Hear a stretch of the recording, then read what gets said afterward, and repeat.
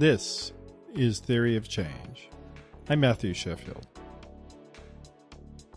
Before we get started, I wanted to just talk about that we are part of the Flux Media Network. It's a website with podcasts and in-depth articles about politics, technology, religion, and media, and how they all intersect. So go to flux.community where you can find all those articles. And if you like what we're doing here, you can go to patreon.com/discoverflux. We certainly appreciate the support of people who are helping us out.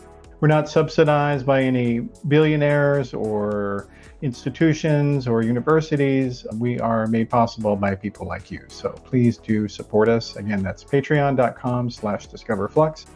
If you want to go to the theoryofchange.show website, you can go to the section there on Flux to get all the podcast transcripts and video and audio. And if you are a member of the Patreon, you are able to get extra benefits, including full transcripts of every episode and extra content with each episode. Some of the episodes going forward are going to be limited to members only. So please do join today, and we really appreciate that.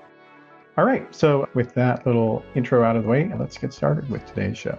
The personal is political was one of the early rallying cries of the second wave feminist movement.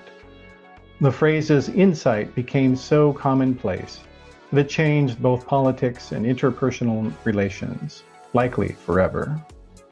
Decades later, the universal adoption of the internet has led to a new culture around cryptocurrencies, with an ethos that could be summarized via a similar phrase.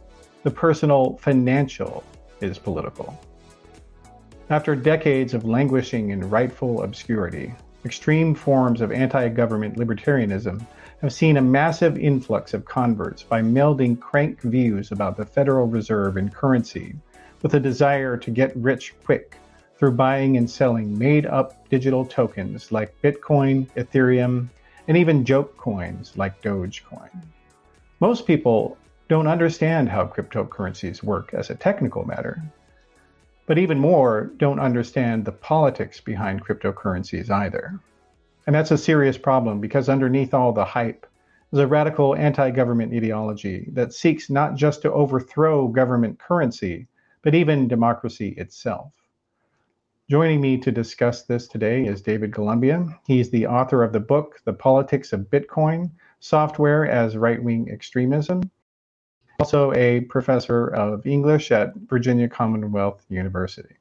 Welcome to Theory of Change, David. Thanks very much for having me. All right. Well, as I mentioned in the intro, I think a lot of people know cryptocurrencies exist. They know that Bitcoin exists. They don't really understand how it works. So why don't you, before we get started into more of the discussion here, just give us an overview of when did cryptocurrencies get started and how do they work?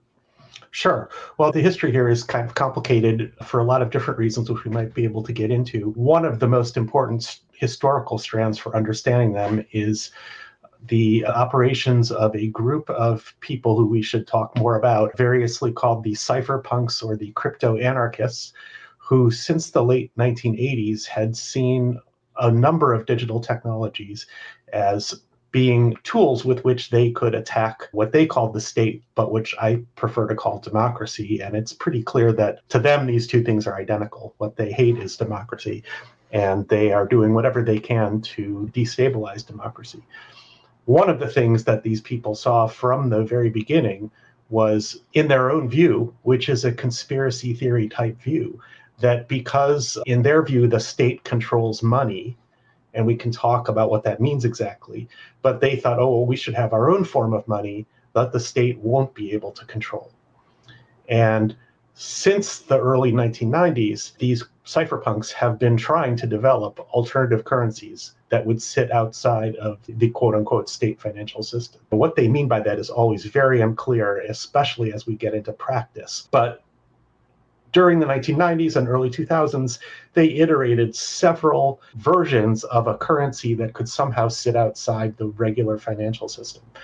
And Bitcoin was probably the 20 or 25th version they came up with in practice. Several of the earlier versions were taken down by law enforcement because one of the ideal functions of cryptocurrency is to purchase services and products that are illegal otherwise. So the idea, though, of crypto, what the crypto in cryptocurrency, what does that mean?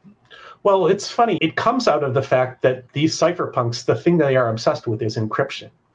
And encryption technology, encryption isn't even a technology, it's just a method. It's the thing that spies use to communicate with each other. It's any form of obscuring a message using some kind of regular technique that then the person who is supposed to get the message can decipher for themselves, right? So any kind of code into which something can be encoded and then later can be decoded is a form of encryption. The cypherpunks realized early on that machine-enabled encryption, could potentially make messages very difficult for somebody to intercept and decode on their own. Because in the real world of encryption, there are three parties, right? There is the person who writes the message and encodes it, and the person who is supposed to receive the message and has the proper tools for decoding. And then there are the people who are watching in the middle, the third party, who might be able to use a variety of other techniques in order to see the transaction or the message that they aren't supposed to see. That's famously what Alan Turing became well known for, is that he developed a computational tool, the bomb, that helped to decode encrypted German messages during World War II. The cypherpunks are really paranoid. And so one of the things they think is that government is trying to watch everything we do, which is not untrue, taken in on its face. And so they were kind of, and still are, convinced that if they could encrypt every message with very strong encryption, they could prevent government from seeing what they're doing. So part of their goal was to have a financial tool that was heavily encrypted and that couldn't be viewed by government. Now, the truth is that Bitcoin, we didn't really get to Bitcoin, but Bitcoin doesn't really use encryption in that particular way. It does use some of the techniques involved in the kinds of encryption that they use. One of the places this is most visible is that each user who uses Bitcoin has what is called a wallet. And a wallet is really just a software file.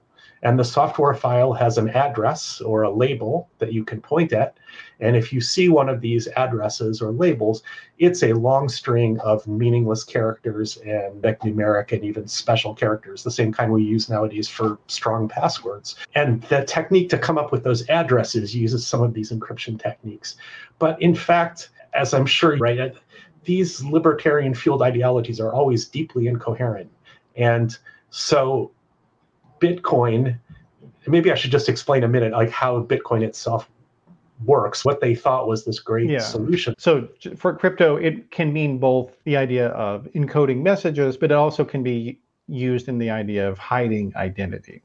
And so in this case, that's probably more what we're talking about here is that, so in other words, when you hold a cryptocurrency, it's not linked, generally speaking, not linked to your identity. People don't know who it is that actually they're transacting with necessarily, unless they find out through some other means. That's right. The Bitcoin network is just made up of these wallet addresses, which you can't actually decode them. They don't mean anything. They're just arbitrary strings of characters. They're random. Yeah. They're random. You can, however, use other methods to figure out who is using those wallets, and then whether or not it becomes actually quite possible to figure out who is transacting with the Bitcoin network, which is one of the sort of ironies, because it certainly was the case that they wanted to make a network that was impenetrable to law enforcement and financial oversight. But in fact, they made something that is incredibly easy to view, and that, in fact, whose entire history, all the transactions on the blockchain are public. Yeah. So you mentioned blockchain. So let's discuss that. So let's just talk about what the thing that Satoshi Nakamoto, which is a pseudonym that was used by one or more people around 2008 to write a paper about proposing this network that used several different software techniques that people had already understood for a long time. And what he came up with was the idea that you would distribute a piece of software that anybody could download onto their computer. And when you run this software, what it does is it does two things, really. One is that it takes in all the transactions on this network and it puts them on your computer. And then as new transactions are made on the network, it does some complicated math to validate those transactions.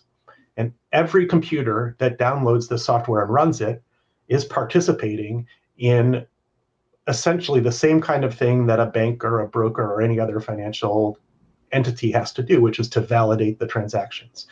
rather than having one entity or a limited number of entities doing that validation, in the case of Bitcoin and the blockchain technology that Satoshi came up with, the innovative idea is that this is done by everyone.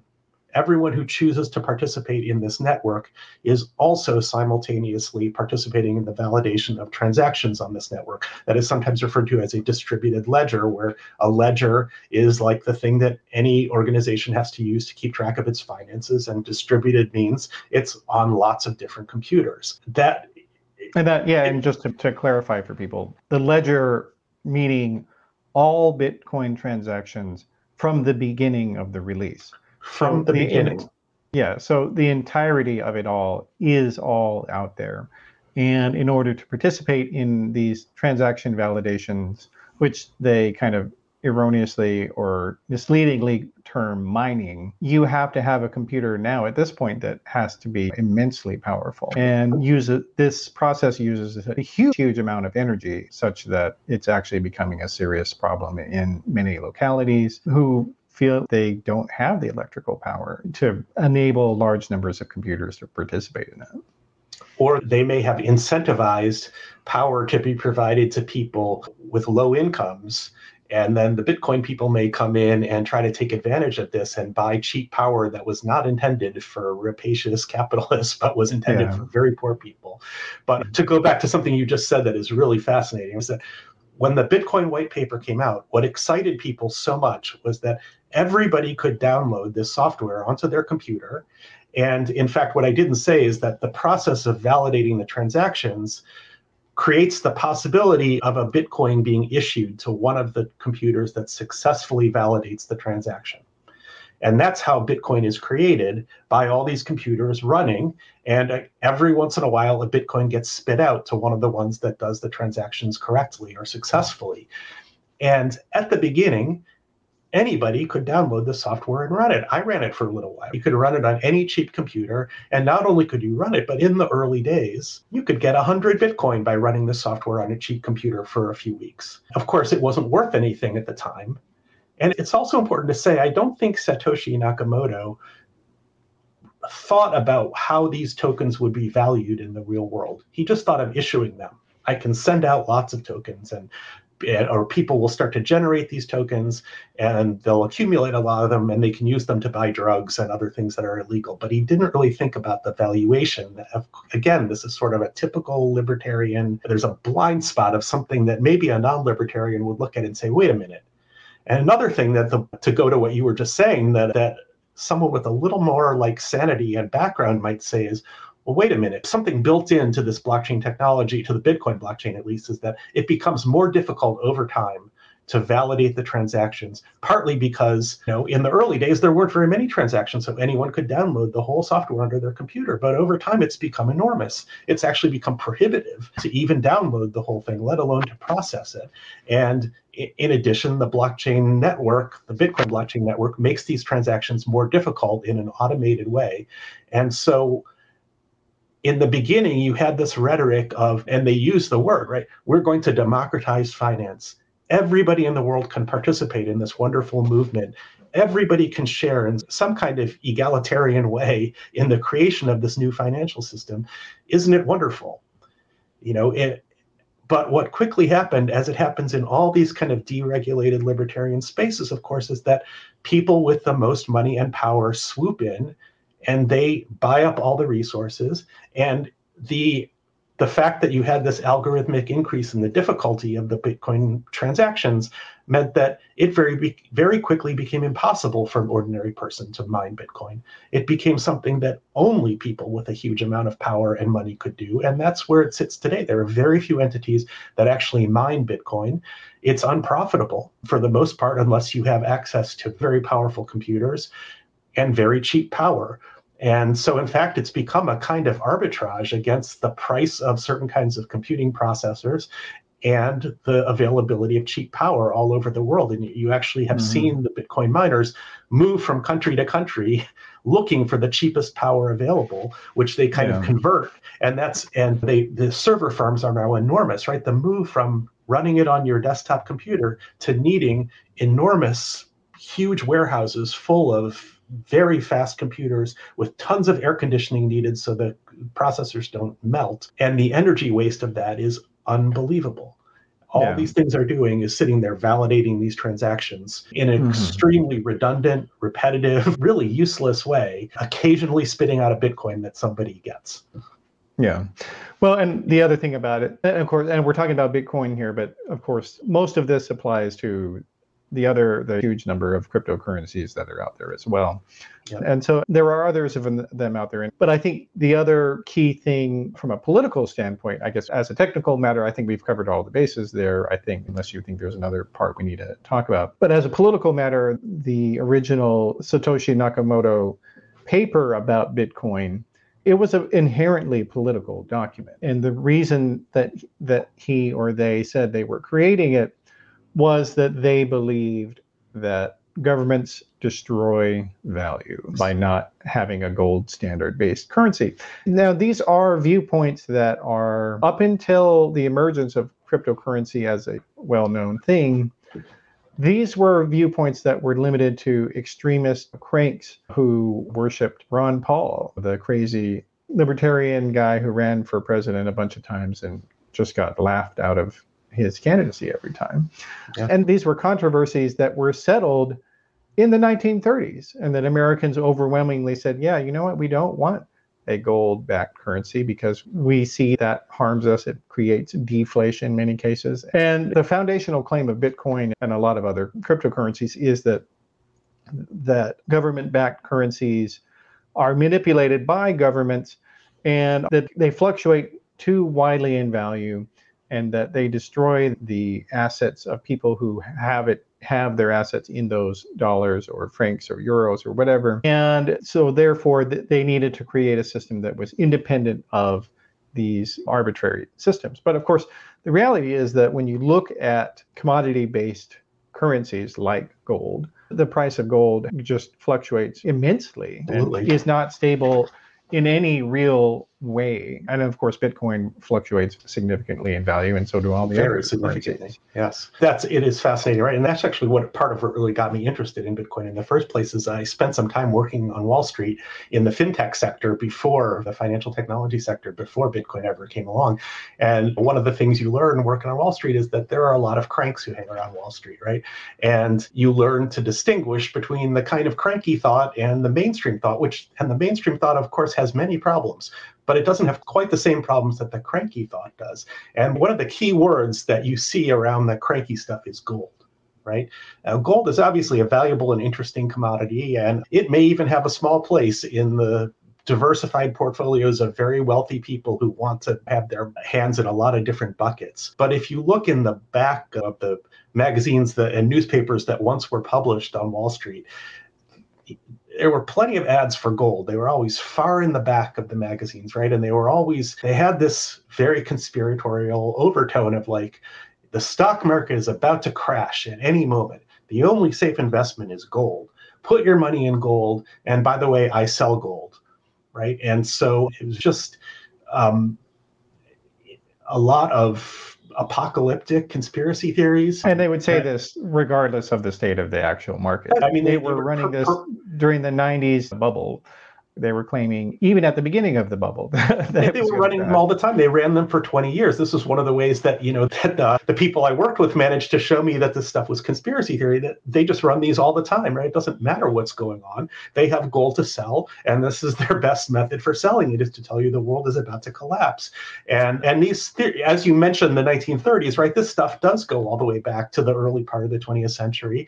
And when the US and other world markets thought about separating themselves from the gold standard, because there are problems with the gold standard. And then we kind of went back on it. And then there's Bretton Woods when we stepped away from it again. And to be very fair, these people don't even understand what the gold standard is, right? They say they do, but their view is that, this is very interesting, is that, and it was that way from the beginning too, is that, well, what you are actually doing is trading gold, which is limited in supply, and that gold is fixing the amount of money that can circulate.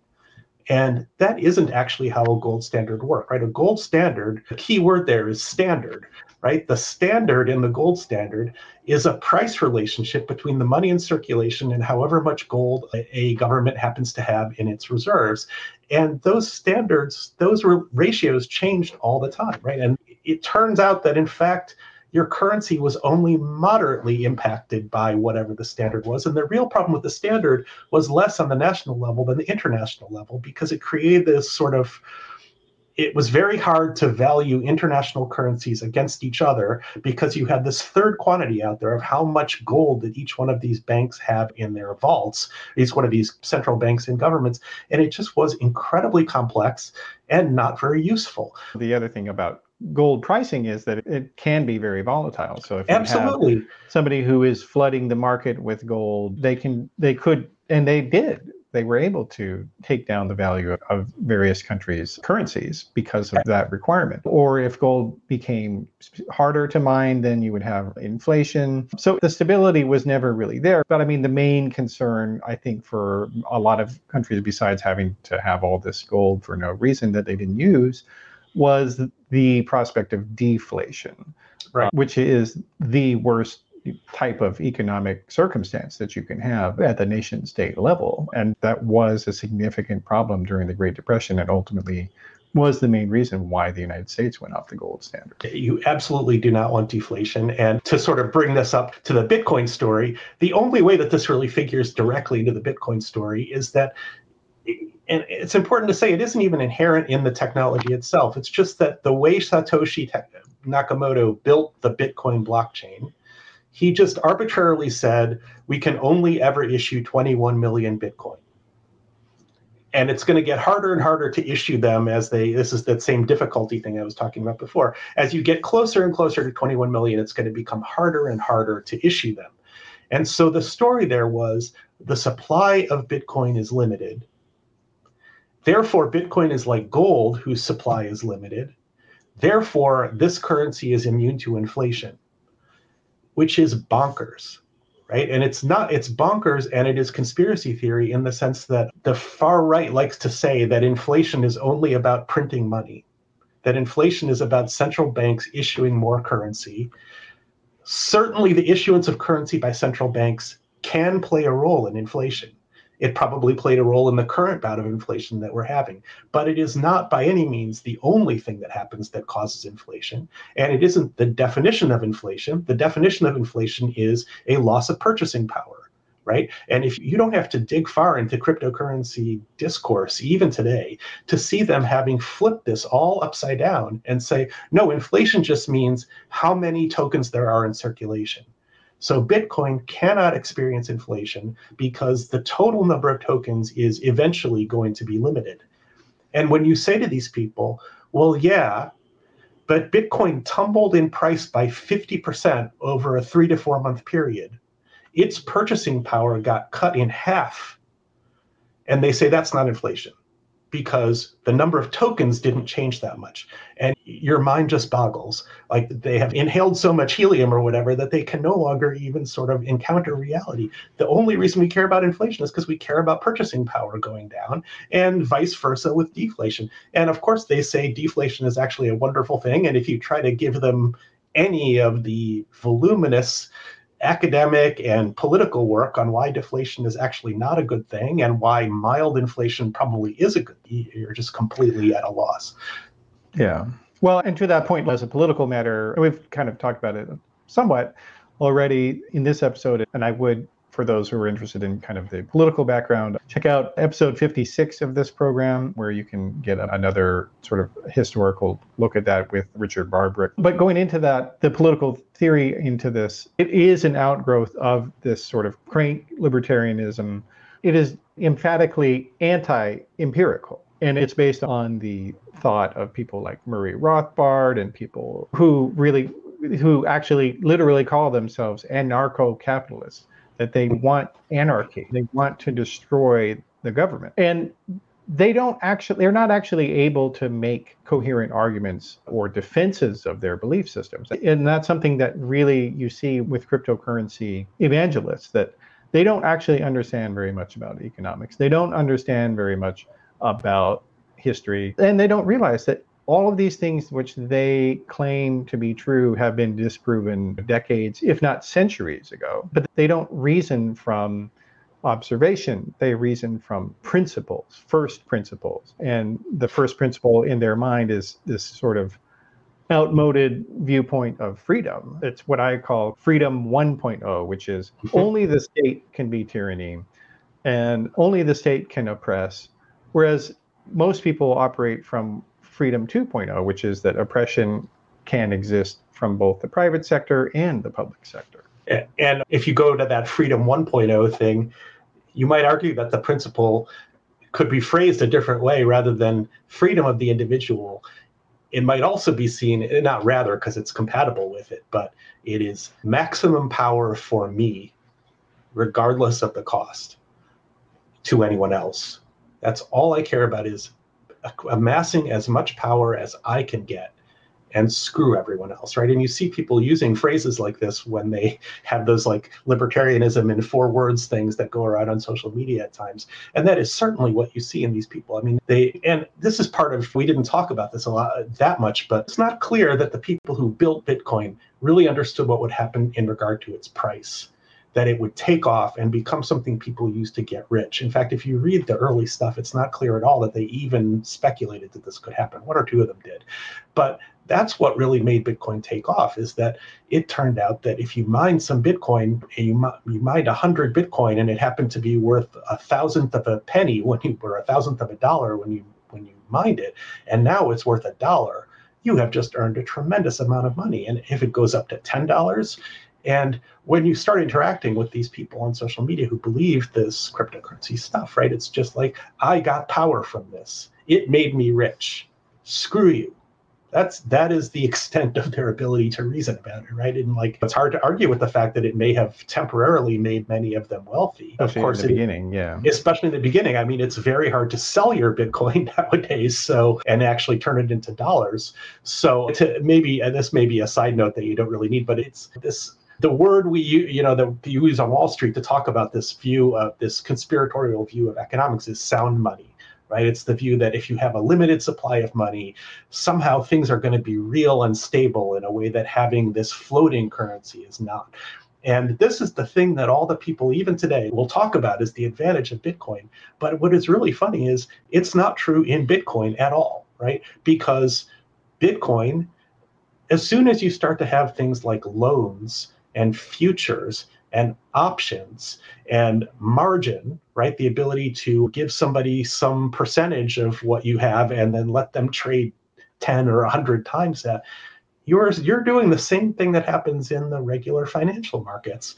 And that is all over Bitcoin. All the big failures that we've seen in recent years, in recent months, in fact, like FTX and Terra Luna and so forth, have involved these incredible loan schemes that you can't even believe that people fall for them, where they say things like, absolutely safe, loan us your Bitcoin, 100% returns in 1 year. And if you're familiar at all with finance, like your 3 alarms are ringing, right? Like, no, if somebody promises you 100% safe loans, completely safe loans and 100% return, there is something wrong going on, right? And in fact, they use Bitcoin in all the same ways that they critique the financial system for, and even worse, because it is completely unregulated and nobody knows who is backing these loans and who actually has the money, and you can't go back and trace these systems. And so this again goes to this sort of like, well, the problem is that the real financial system has regulations and laws that govern it, and if I say I'm going to loan you some money and I can't actually deliver the interest rate I promised you, then I might get in trouble. But if you're in the world of maximum power and profit for me and screw everyone else, which you have in Bitcoin, it's great. You can't actually get it. You're completely screwed. And it's hard not to feel a little sorry when you read people on social media talking about how they lost not just their life savings, but multiples of their life savings because they ended up borrowing money, or they took mortgages on their house, other kinds of crazy things, to go and become rich in Bitcoin, and it all turned to nothing. Yeah. Right? Well, and I think another persistent parallel with the libertarian ideology here is that they don't want their own actions to be regulated.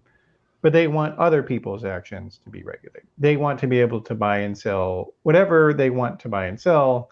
But if somebody commits fraud against them, then that needs to be illegal. Absolutely. And you're seeing that so much with the outrage against Sam Bankman-Fried and other people like him.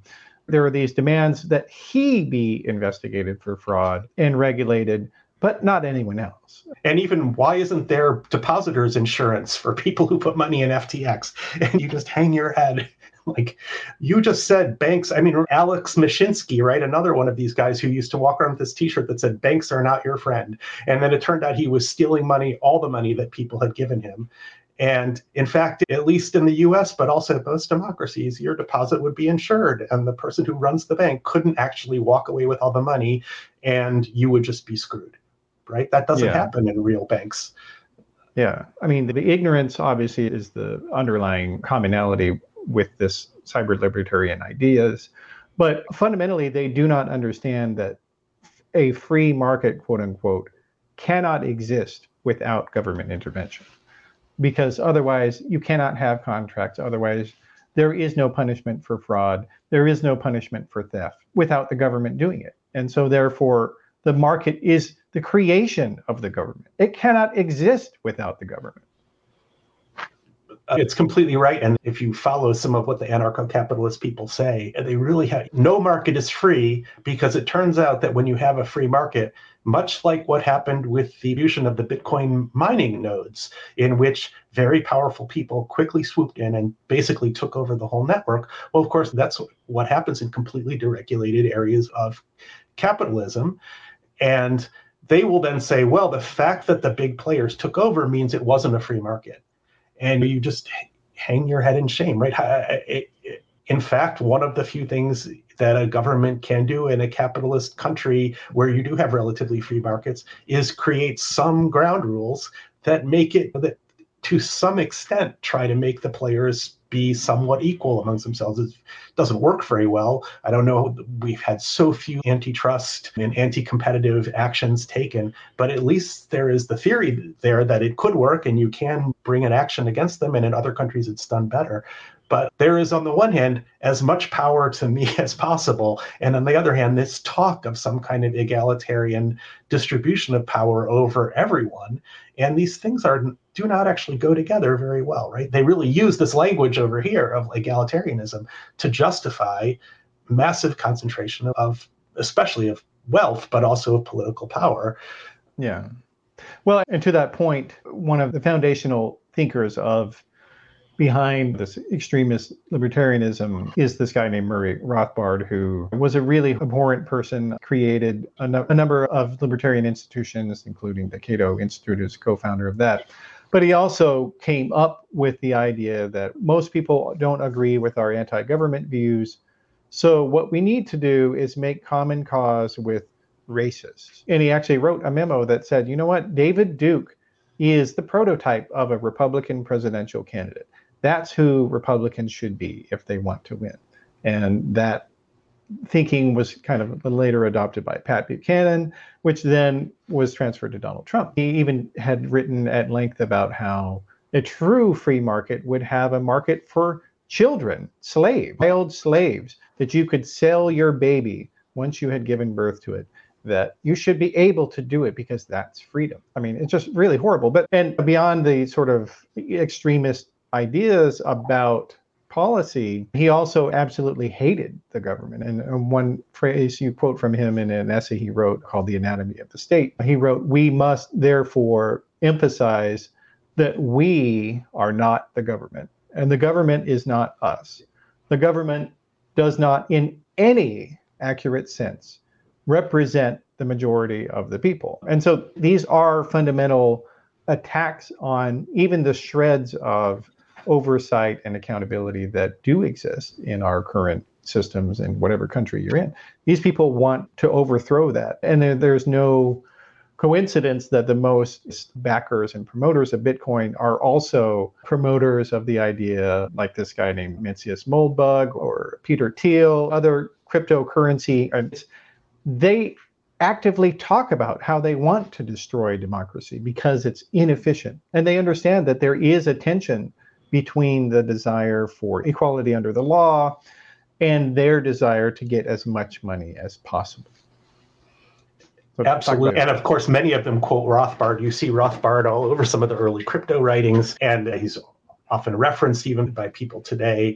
And part of this is real hatred for people, I think, in general, for minorities. And in that essay, he doesn't really give arguments for why the democratic sovereignty is a lie. He just asserts that it's a lie, right? And if somebody were to try to give examples of places where I do think we have a certain amount of power in crafting our government, and I do think it's right that government is by the people, for the people, of the people, and you tried to actually do some empirical study of it, he just would reject it because he believes in principle, government, whatever in the world that is, it's just evil, right? And that is like the heart of conspiracy theory, projecting this nebulous, formless, bad other that has so much power over you, which is resonant with all kinds of anti-Semitic conspiracy theories, but which are themselves, they sit on top of this kind of conspiracy theory of the world is actually controlled by these very powerful people who want to hurt you. And what is so interesting about it is that kind of resembles the power that a lot of these people want. They want this kind of strong, absolutist, feudal-like power for themselves. And they really abhor what they see in this kind of Nietzschean mode, right? This kind of weakness of people who support democracy and say, well, actually, I don't want all that power for myself. I accept the fact that my power, my political power, is shared with everybody else that I live with. And I'm only going to get my way some of the time. And that's good. It's good that other people should get their way some of the time. That's how we create a stable society. And in fact, it would be politically and morally bad for me to always get my way. We were talking beforehand a little bit about they do use evangelical religion to spread this. If you look at the sort of splinter groups of evangelical Christianity that have been created alongside the Cato Institute and Focus on the Family and the Moral Majority of Jerry Falwell and so forth, they spread anti-government hate, and they conjure this vision of this harsh absolutist ruler who isn't quite Christ. It's something like God, who one must absolutely submit to. They teach this. There's a great book by Jeff Sherlett called The Family that talks about this. There's a documentary you can watch about this. And they preach this, what to any ordinary Christian does not sound like Christian religion, right? It's all about there is an absolute authority and one must submit to him. And it is like these people who really help to create a bridge between Christianity and Donald Trump, who obviously does not embody any ordinary Christian values, but he does embody this view of an absolute ruler to whom one must submit and who has accrued all kinds of power and wealth to himself. It is really poisonous. And there is the politics it embodies are politics that you might argue that it's a sort of resurgent of a kind of monarchical politics. It is certainly part of the things that we think we have made some progress in across the world in the development of democracy and more egalitarian political systems and the rule of law and all these things to which even the leader is subject. And just to go back to what you said, Rothbard doesn't really have arguments against this. Another one who is probably, if anything, even worse than Rothbard is Hans Hermann Hoppe, a German theorist who is often associated with him, also a leading anarcho-capitalist. I mean, it might not be right to call him a Nazi exactly, but he is, if there is a line between him and Nazism, it is so thin as to be indistinguishable. And he also has no arguments. He just has all these like weird analogies and metaphors, and yet he will tell you that the state is the worst thing that has ever been created in human history, and you must pursue your own power at the expense of anyone else and everything else in order to achieve freedom.